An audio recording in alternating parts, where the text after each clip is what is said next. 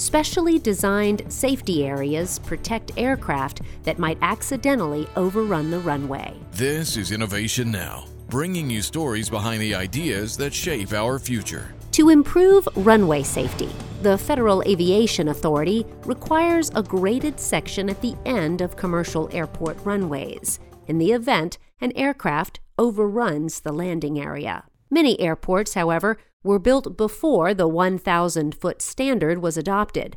In other cases, a lack of land or obstacles such as bodies of water, highways, or residential communities make construction of the required safety area impossible. So, the FAA began research to solve the problem. An engineered material arresting system places specially designed crushable material at the end of the runway. The tires of an aircraft sink into the lightweight material, causing the aircraft to slow down and safely come to a stop. Based on the FAA's research and technical standards for EMAS installation, runway safety area improvements have been made at hundreds of commercial airports, protecting both passengers and crew. For Innovation Now, I'm Jennifer Pulley. Innovation Now is produced by the National Institute of Aerospace through collaboration with NASA.